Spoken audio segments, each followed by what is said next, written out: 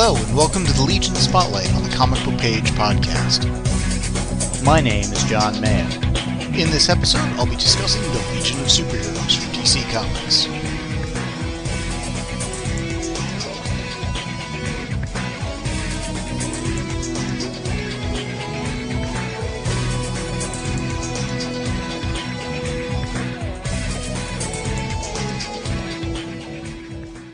This is Legion Spotlight number 16 as we continue our look through the original Legion of Superhero comics, this time from late 1963.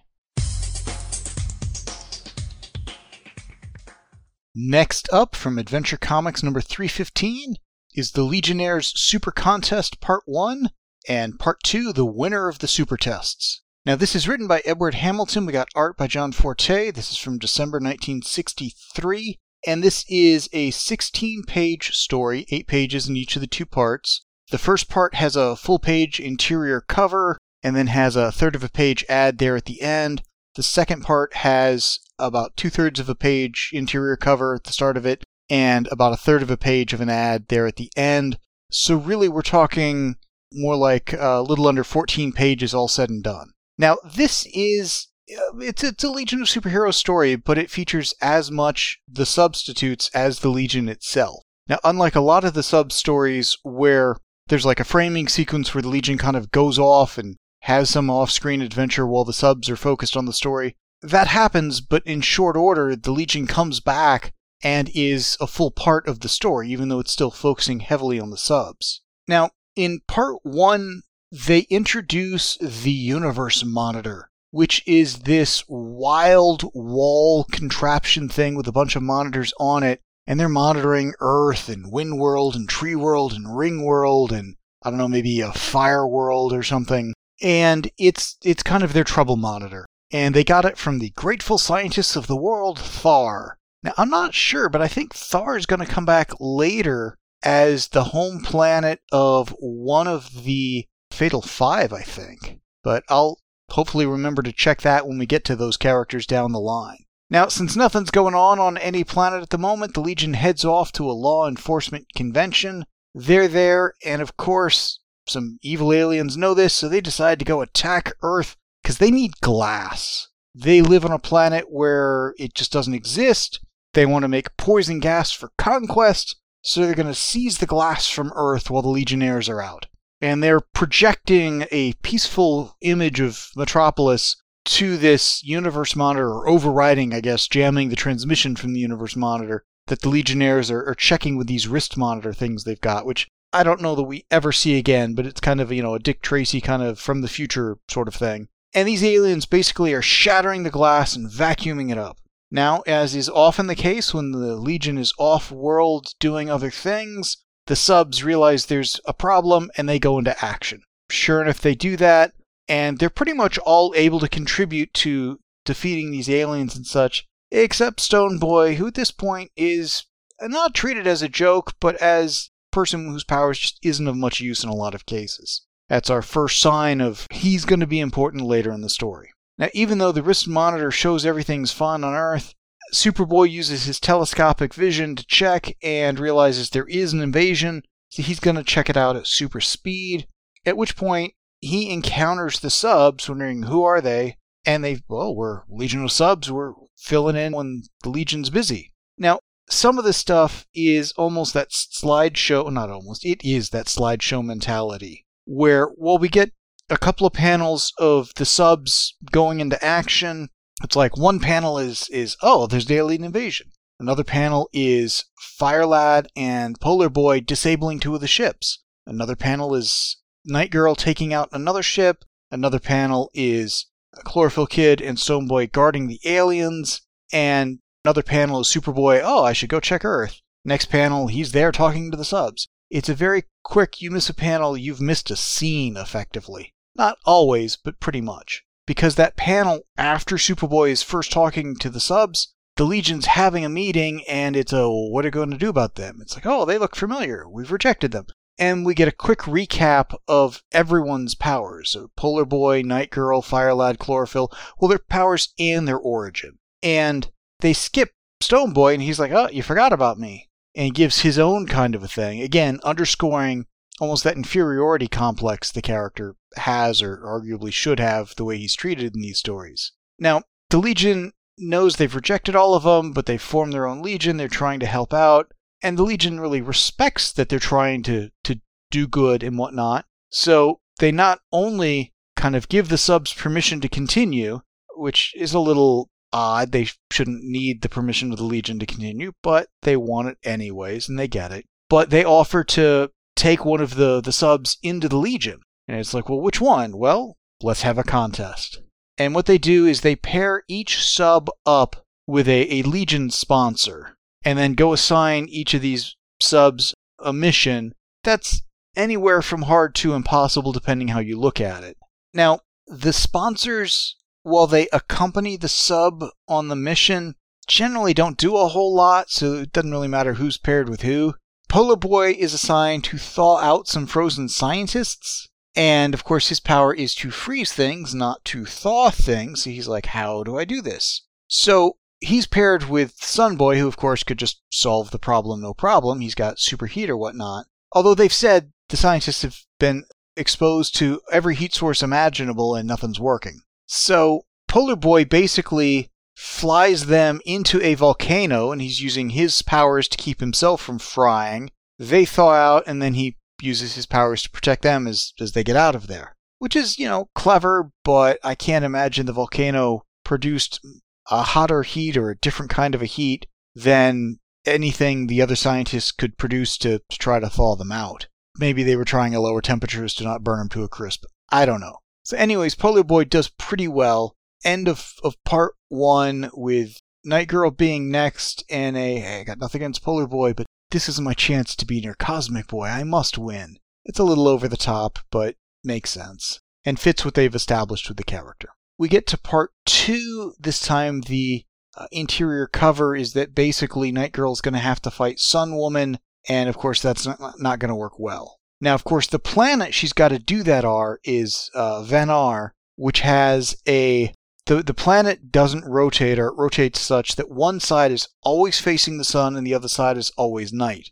And of course, as one might imagine, Sun Woman is on the sun side, and in daylight, Night Girl doesn't have powers, so this is going to be a pretty tough thing for her to do. Superboy is her sponsor, and of course, he could probably solve the problem without any real issue, but he wants to, give Night Girl a chance, because it's her intro into the Legion, or chance to get in. But he's worried she's so determined that, it could cause a problem. Now, it turns out Sun Woman has some kind of harness that's absorbing the solar power to supercharge her body and such. So just as Night Girl is powered at night, Sun Woman is powered in daylight. Night Girl goes up to her and says, "Oh, you must stop." And she's like, "Yeah, nothing doing." Guards throw her in the dungeon. Now, of course, that's pretty much what Night Girl wanted, because she has powers in the dark. So she gets into the dungeon on the sun side of the planet. She's now in dark. Her powers kick in. She organizes the natives and basically has them burn some black rocks in fires, which causes a huge amount of black smoke, which of course is going to block out the sunlight, depower Sun Woman, empower Night Girl. Night Girl defeats Sun Woman, no problem. So, looking good. Next mission, Chlorophyll Kid. He has to split a mountain behind which there's water from a lake that needs to come to this side to supply the people who need it. And he's like, how do I split a mountain? I grow plants. He gets up to the top of the mountain, looking around. He's like, this thing is solid rock, other than this little plant at the top, growing in some crack in it. He's like, oh, that gives me an idea. He goes, gets some seeds for giant redwoods, grows them, cracking the mountain, and does it presumably a couple of times to cause a rift in the mountain that the water can flow through. So, did pretty well. Now it's Fireboy's chance. They take him to an asteroid where it is always raining, and says these locals have never had fire. Your job is to give them a permanent fire. He tries to burn a tree. It's too wet. It doesn't burn. But he realizes that there is oil in the water, in the river and stuff. It's like, oh, that's odd. And he basically drills a small oil spout or whatever, because there's oil just below the surface here. lights that on fire. That gives them permanent fire in that one spot. That suffices, and now it's on to Stone Boy. Now, about the only time in this issue I think Cosmic Boy is seen is at that point basically saying that Stone Boy, his power, he can't do much. We gotta test him anyways, but, we'll see. So once again, let's trivialize his powers, make him seem like he shouldn't even be in the subs, which I think kind of telegraphs the ending, but we gotta test him anyways. He's got to stop a dangerous Rantak beast from ravaging a nearby village. So he digs a pit, he's covered it with branches, he's trying to lure the thing into it so it'll fall in there and be trapped. And of course he's using himself as bait because he can turn to stone, and while the thing tries to gnaw on him or whatever, he's impervious. That's great, he just needs to do it one more time to get the thing into the trap, but the beast notices the villagers and is starting to go after him, and he's like, oh, I can't risk them. Saturn Girl, I give up. Use your telepathy, repel the Rantak. Which she does. And he's like, oh, I quit the test. I failed. Whoa, I am a loser. Which is kind of his, feels like his mantra at times. We get back. They're using their computational machine to see who did the best. And we wind up with a tie for second place between Polar Boy and Night Girl. Only a point differentiating Chlorophyll Kid and Fire Lad, with Fire Lad at the bottom. And Stone Boy, surprise, surprise, winning outright because his spirit of self-sacrifice, along with his ingenuity and courage, gave him the highest score, and he can be a member of the Legion. Now, the other subs are happy for him, but sad he'll be leaving them, and he realizes, oh, but I don't want to leave my friends, and turns down the membership. But this basically establishes the subs as a known quantity for the Legion of Superheroes, and them having good relations between the two teams, which in past stories wasn't the case. Often it wasn't the real Legion who was having the bad blood, but still it was something that built into the inferiority complex for the subs, and this I think kind of squelches that to a degree. Ultimately, other than the Legion learning about the subs, having offered membership to Stone Boy and him turning it down, nothing really changes. Decent story, again, 16 pages and such. If you're in for the subs, absolutely recommend it. Otherwise, not saying it's a critical story. But I enjoyed it. A lot happens in this, as is often in the case of these earlier stories. So once again, that was the Legionnaires Super Contest and the winner of the Super Tests from Adventure Comics 315.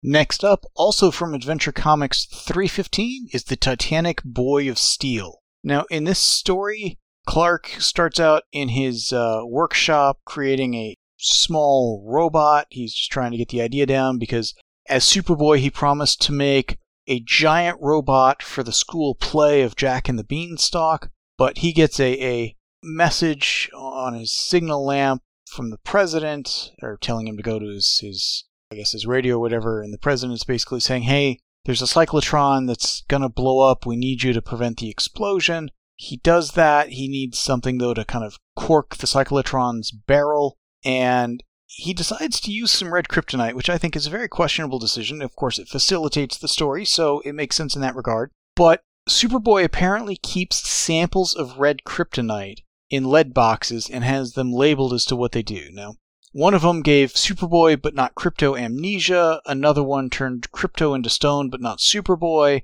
another one gave Superboy but not Krypto beast-like qualities, another one reduced Superboy and Krypto to doll-like size. But he's like, hey, these things last for 48 hours, and the effects of red kryptonite can never work twice on a Kryptonian, so I guess the same piece can't have that same effect on somebody else. But he knows having these things is handy, because if he needed to shrink another Kryptonian, he could use that for that purpose. Now, it's also a Kryptonian metal, so using it to plug the cyclotron, I guess, made sense, although you could think, do something else. And unsurprisingly, as he's flying out of there, he's like, ooh, I'm getting this tingling sensation, but it shouldn't be the red K, it can't affect me twice.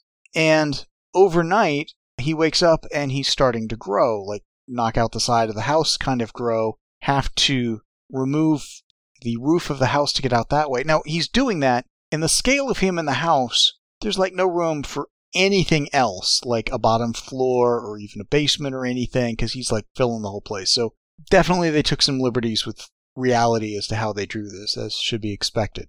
And Superboy is going around doing his regular thing, but flying at his size is creating hurricane velocity winds, causing problems for planes. He's able to stop bank robbers by just picking up their car. Lana sees that and says, aha, if Superboy's a giant, if Clark shows up as a giant, obviously they're the same person. So it's a bit of a secret identity story. Well, it doesn't play a huge part in it. It's much just a standard Red K kind of a storyline of how does he deal with this and what are the challenges he has doing kind of standard rescues, like somebody's pinned underwater, he dives down to go get them, but he's creating a tidal wave. So he's got to go kind of then block the tidal wave, which isn't a big deal at his size. But he's still got to figure out what to do about all of this because the Red K is going to last for another day or two, as it usually does. Now, Superboy winds up playing the role of the giant instead of having to make a robot, and at the end of the performance, conveniently right after he's done his part, the Red K wears off, which is faster than usual. Now, fortunately, everybody is in the theater and nobody sees Superboy shrinking. He hightails it home to get there before Lana checks in on him, and he's like, oh yeah, I've just been busy at homework. Now, he winds up going with Lana when they hear a radio report about the giant Superboy having to fix a weakened bridge, and she's like, oh, we can get photos from a helicopter for the school paper. Now, how they have access to a helicopter on this kind of notice, I don't know, but he goes in, and of course, Superboy is there at giant size, telling everyone to stay back, I've got to weld the break in the bridge with my heat vision, which Superboy quickly realizes what's going on, and that it's Colossal Boy, so he's able to use the window in the airplane for taking the photos to kind of shoot his heat vision from and weld the bridge back together from there. And then elsewhere, Colossal Boy says, yeah, I was watching you on the time monitor, saw you were in a jam, head back here with a stretchable Superboy costume and a mask that we keep in the clubhouse for such emergencies, so I thought I'd help out. So Colossal Boy is in costume for like the final panel of the story, and that's it. And in Superboy costume for basically just that page, a panel on the page before it, and that's it. So it's not really a Legion story per se. I was already covering the issue anyway, so I figured why not. It does have a Legion appearance, but not a whole lot to say. Really, the only other thing is Lana was like, oh, I see Clark and Superboy at the same time. I still think I'm being tricked. Because, of course, she's never going to believe they're not the same person. But really, that's all there is to the story. So once again, that's the Titanic Boy of Steel from Adventure Comics 315. Next up from Superman's pal Jimmy Olsen, number 73, is Jimmy's Interdimensional Romance. This will be quick. The Legion involvement is basically Ultra Boy shows up for a panel to drop off some sort of wedding gift for Jimmy from the Legion of Superheroes. The basic plot of this is a criminal from the 7th dimension is stalking Jimmy, pretending to marry him. She wants to capture him and keep him as a trophy, I guess. And by turning him into a statue and whatnot, it's just another one of Jimmy's zillions of wacky adventures. And again, literally, Ultra Boy shows up for a panel of, hey, here's a gift, and that's it. So really not a whole lot to talk about here. I'm pretty sure this is just one of the many, forgettable stories of Jimmy Olsen. Forgettable, it's a bad story. It's that he goes through so many crazy, wacky adventures at this point that a lot of them just don't stand out from the rest because, again, there's just so many of them. So I'm including it here just for completeness. Again, that's Jimmy's Interdimensional Romance with a one-panel cameo by Ultra Boy from Superman's pal Jimmy Olsen, number 73. Next up from Action Comics number 307 is Supergirl's Wedding Day. Now, this is written by Leo Dorfman. We've got art by Jim Mooney. This is December 1963. This will be another quick one. a Phantom Zone villain escapes. He wanted to go destroy Superman, of course, but plan goes awry, can't do it. So he's basically going to torment Supergirl by marrying her, thereby tarnishing Superman's legacy by being associated with a supervillain. It's crazy logic and whatnot, and it almost works if it weren't for those meddling Legionnaires. What happens is basically Saturn Girl disguises herself as Supergirl, steps in for the marriage ceremony, which makes it illegal, I guess, by Kryptonian law because it wasn't who we thought it was, and sends this guy into the future versus, I guess, just back to the Phantom Zone. It all comes down to, at the beginning, Supergirl getting tricked into doing some stuff that opens a small hole in the Phantom Zone. He escapes. He tries to get to, this guy's name is Toran, he gets into the fortress, but before he can use the Phantom Zone projector to free the other Phantom Zone villains, one of the robots destroys it. He basically blackmails the Kandorians into kind of helping out. Quick recap of him being this really bad guy, and the wacky romance subplot ensues. And this is one of the many who does Supergirl marry sort of stories. One of the many, Legionnaires coming back from the future just to help Superman or Supergirl or Superboy out of a pinch. And Toran winds up a prisoner in a kryptonite cage somewhere in the future. I don't know if we ever see this guy again or not. I actually would kind of have figured he would have been specified as having been to the Legion's time, and, we could have seen him there. I don't know if that ever happens, like I said. It's another one-off kind of Supergirl story. I don't know that it gets referenced anywhere else or not. Saturn Girl's involvement is all of, a page or two, and that's it out of 13 pages, so not a whole lot. Nothing that really impacts the Legion continuity whatsoever. So once again, that's Supergirl's Wedding Day from Action Comics number 307. Next up is Adventure Comics 316 and the Renegade Superhero Part 1 and the Renegade Superhero Part 2, The End of a Super Trader. This is written by Edmund Hamilton. We've got art by John Forte. This is in January 1964, so we're finally in another new year. This is a 19-page story. 9 pages are the first part, and that includes a full-page interior cover. And the second part goes for 10 pages.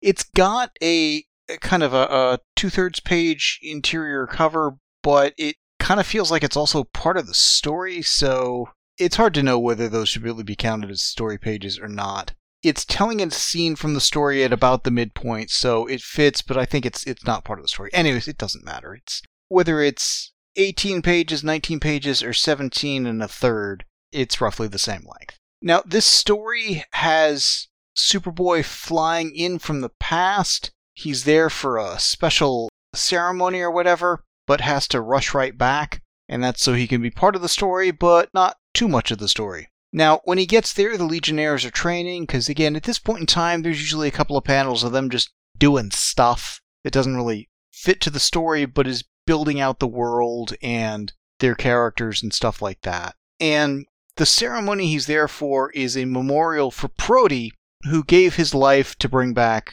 Lightning Lad. And Lightning Lad has created a statuette of Prody out of gold that Element Lad created, and it's a nice little thing to kind of remind us of some of the backstory. Now, we find that there's some raiders making some thefts. They've stolen a solar power station, some Universium, which is a rare hard metal. Curious if we ever see that again. And other things implying they're kind of creating either a scientific weapon or something of the sort. Superboy and Ultra Boy are searching for them with their Superboy's X-ray vision, Ultra Boy's Penetra vision, and that cues a nearly full-page recap of Ultra Boy's origin, his powers, and whatnot, which, given he's going to be the super trader of said story, it makes sense to kind of give us the backstory. And again, at this point in time, they weren't assuming that the readers understood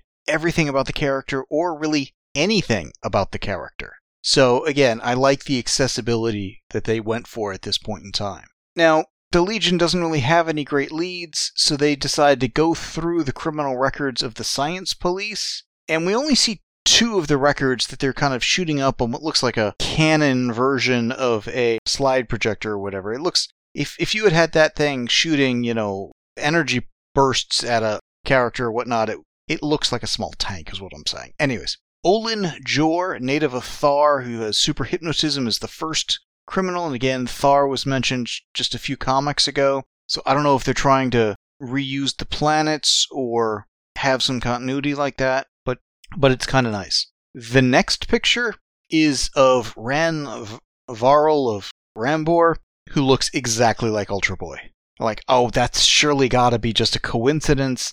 We'll check fingerprints and other stuff like that. It can't possibly be him. And they check it, and sure enough it is. So Ultra Boy is an escaped criminal. He can't stay in the Legion, can he? They put it up to a vote, and looking at the voting board, aside from Phantom Girl who abstains, it looks like it's unanimous and he's getting expelled. We then have a panel, which is what they used on the cover of Superboy and Lightning Lad, kind of toasting his insignia, which is interesting because he's one of the few that actually have an insignia, and that was the same insignia that Marlowe was wearing when Ultra Boy first showed up. So it implies there's a backstory to that, kind of like it's the Superman symbol or has that level of meaning. Now, most of the Legion doesn't have insignias. I mean, Sunboy has a sun, Saturn Girl has a Saturn, but beyond that, I'd be a little hard-pressed to name any other Legionnaire other than Superman or Superboy and Supergirl that have an insignia. Anyways,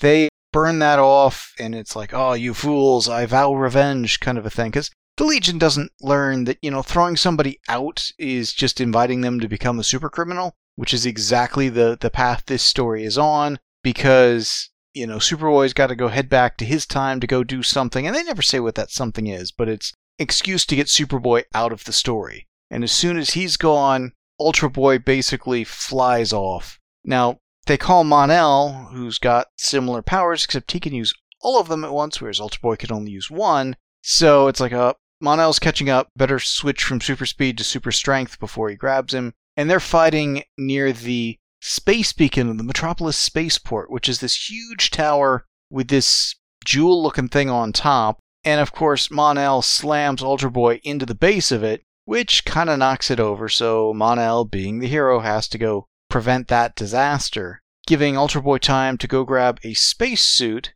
because he's not invulnerable when he's using super speed, so he needs the spacesuit to go fly out into space. But while Mon-El couldn't follow, he could use his telescopic vision to see where he was headed. So at this point, the Legion's like, oh, we gotta go after him. Phantom Girl is like, oh, come on, Sunboy, you can't be mad at him. He saved your life over on Puppet World. Now, we've seen a reference to Puppet World before, but I don't recall if we saw this scene of Ultra Boy saving Sunboy or not. I don't recall that. I didn't go look up where we'd seen Puppet World before. But it was a ploy to get some sympathy for him. And it's like, but we're heroes. He's now a villain. We have to go after him. So at the end of part 1, most of the Legion, Cosmic Boy and Brainiac 5 are staying back, but the rest are heading out to go chase down this outlaw of Ultra Boy.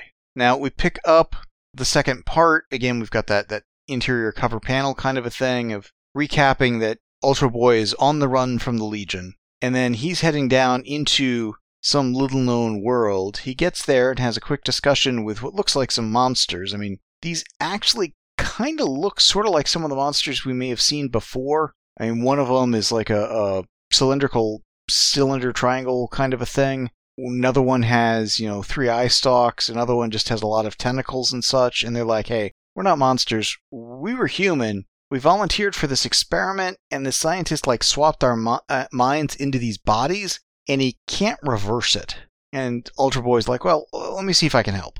And when we meet the scientist, who's got green skin but doesn't seem to be a Kaluan, he's like, oh yeah, I'm duplicating this experiment once done by a Kryptonian criminal. Now there's an asterisk and a footnote, and it's a footnote to Supergirl's wedding day that I kind of glossed over before, because the Legion involvement was just Saturn Girl showing up impersonating Supergirl for a bit. But one of the things I didn't mention, and in hindsight, if I'd known this was coming, I would have, was when the Kryptonian Phantom Zone villain was telling Supergirl his backstory. He was doing it with a thought casting device, with this will share memories, but really it will allow him to implant a false narrative. So it was a thought casting device, or a thought transfer device is what they called it. Ultra Boy looks at it, it's like, yeah, my knowledge isn't quite enough for this, but, Mon-El could help you out with this. The Daxamites have mastered biophysics and stuff. And he's one of the people searching for me. Now, at this point, we cut to the Legion kind of still off looking,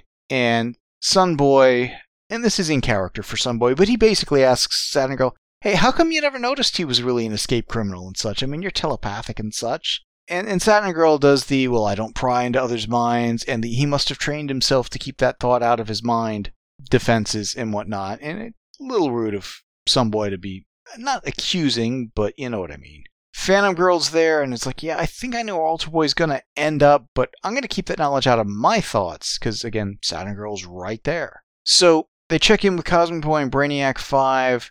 It's like the Marauders, the Raiders, they haven't been seen. Maybe they're using the stuff to create weapons. Don't know. Cut to Mon-El, and he sees Ultra Boy running back into a building. And Ultra Boy's running into the lab with the scientist and the guys and the monsters. And he's like, hey, the guy chasing me, he can solve your problem. So when Mon-El pursues into the building, it's like he gets stopped by the scientist. Hey, these guys are in despair because they're stuck in monsters. Can you help them? It's like, I gotta go after Ultra Boy, but if this is a matter of life or death, it's like, yeah, I don't think it's that urgent, but okay, he's a hero, he's gotta save them. Gotta help out. And it's like, okay, your mind exchanger, here's how it's broken, I can fix it, take a little time. This gives Ultra Boy time to go back into a spacesuit and take off again. Mon-El is able to fix these guys. They also seem to be green-skinned. Don't seem to be Coluans, although they could be. I mean, I would think most Coluans would be smart enough not to do this kind of, hey, I'll sign up for an experiment or whatever.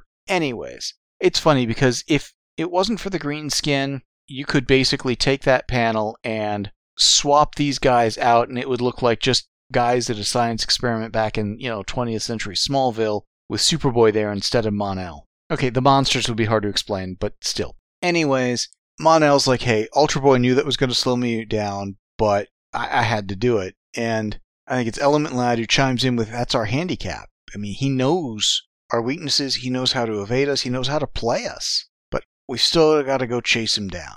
Cut to Ultra Boy out in space. He switches his Ultra Energy to the Penetravision, sees the ship coming, knowing Saturn Girl is doing some probably tracking him with his thoughts. And sure enough, we cut to Saturn Girl. He's like, oh, he's thinking of this kind of a world. So they go ahead to that kind of a world. He's not there. And it's like, yeah. Ultra Boy probably realized that's what we were going to do. So he sent a false thought and misled us. Meanwhile, Ultra Boy is on some world with crystals and such, hiding there, figuring, oh, they've probably already landed, but still. And Chameleon Boy comes across him. He's like, hey, if you try to flee using super speed, you're vulnerable to my ray gun.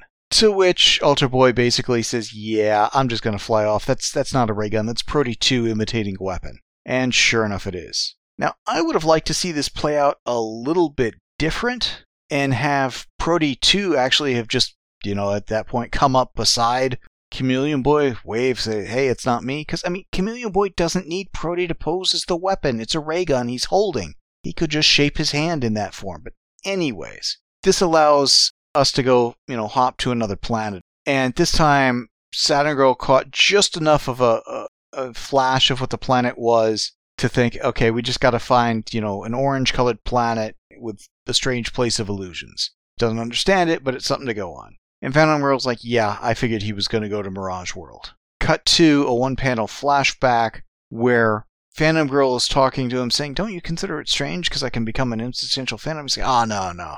Someday I'll take you to Mirage World. There's this city of great phantoms and stuff like that. And this is really establishing those two becoming an item later. And at this point in the Legion, other than these two and Lightning Lad and Saturn Girl, we haven't really been pairing up the romantic entanglements too much. Well, I guess Cosmic Boy and Night Girl was set up. Anyways, they're still going after Ultra Boy. They check back in with Earth. Nothing going with the Raiders. They get to what I guess turns out to be Mirage World. They don't really label it as such. And it's like, we're not finding him. Well, he's certainly not down in this area where all those big monsters are. but let's go look, elsewhere on the planet, because Saturn Girl has a telepathic feeling he's here. Phantom Girl flies off saying, hey, maybe disloyal to Legion, but I've got to go warn him. And she knows that those monsters they saw are just projected illusions. She gets there, she tells Ultra Boy, hey, I'm warning you to leave, and he's like, oh, you shouldn't have come, you're in danger. And they get pulled up by the same strange tube of force that we'd seen early in the story with the theft of the solar generator and stuff like that. And it's funny because when they show the ship it's on, which is the first time we're seeing it here near the end of the story, it really looks like it would make that ship hard to fly because this thing is like a turret on the bottom of it that is, I don't know, half the size of the rest of the ship. So it just seems a little weird. Anyways, we finally meet the Raiders. They are aliens that are long, tall, with like 4 tentacly arm type things. And they're like, okay, we're going to go, conquer Earth, but we're worried about the Legion. You, as a former Legionnaire, now a hunted outlaw, join us and we'll split the loot. He's like, yeah, okay, I'll do that. Why should I help them? They're hunting me down. And of course, Phantom Girl's not too happy about that. But, okay, I'll go show you the secret weapons of the Legion and how to use them. Ultra Boy takes them back to the Legion clubhouse, leads them through the various defenses and stuff like that, into the place that's got this secret weapon that's a freezing force that'll plunge anything within a mile into an icy coma. And he then turns it on, and it freezes the aliens, because it's designed to repel unhuman aliens, versus, I guess, human aliens, which kind of makes sense, because really, the 3 guys standing in the room, Cosmic Boy's from Brawl, Brainiac 5's from Kolu, and Ultra Boy is from Rimor, so 3 human aliens, not Earthlings, but it only affects the non-human aliens. And then we get the recap of a couple of panels of Ultra Boy explaining how he wasn't a traitor, when he spotted the aliens, why he faked a past criminal record by slipping a record literally into the Science Police files, which look like these big, index cards or something like that. It's like it's a big card catalog or computer card kind of a thing. And he did that at super speed, and he can't tell anyone because the alien raiders were monitoring the Legion. They just had their eyes off him for a minute.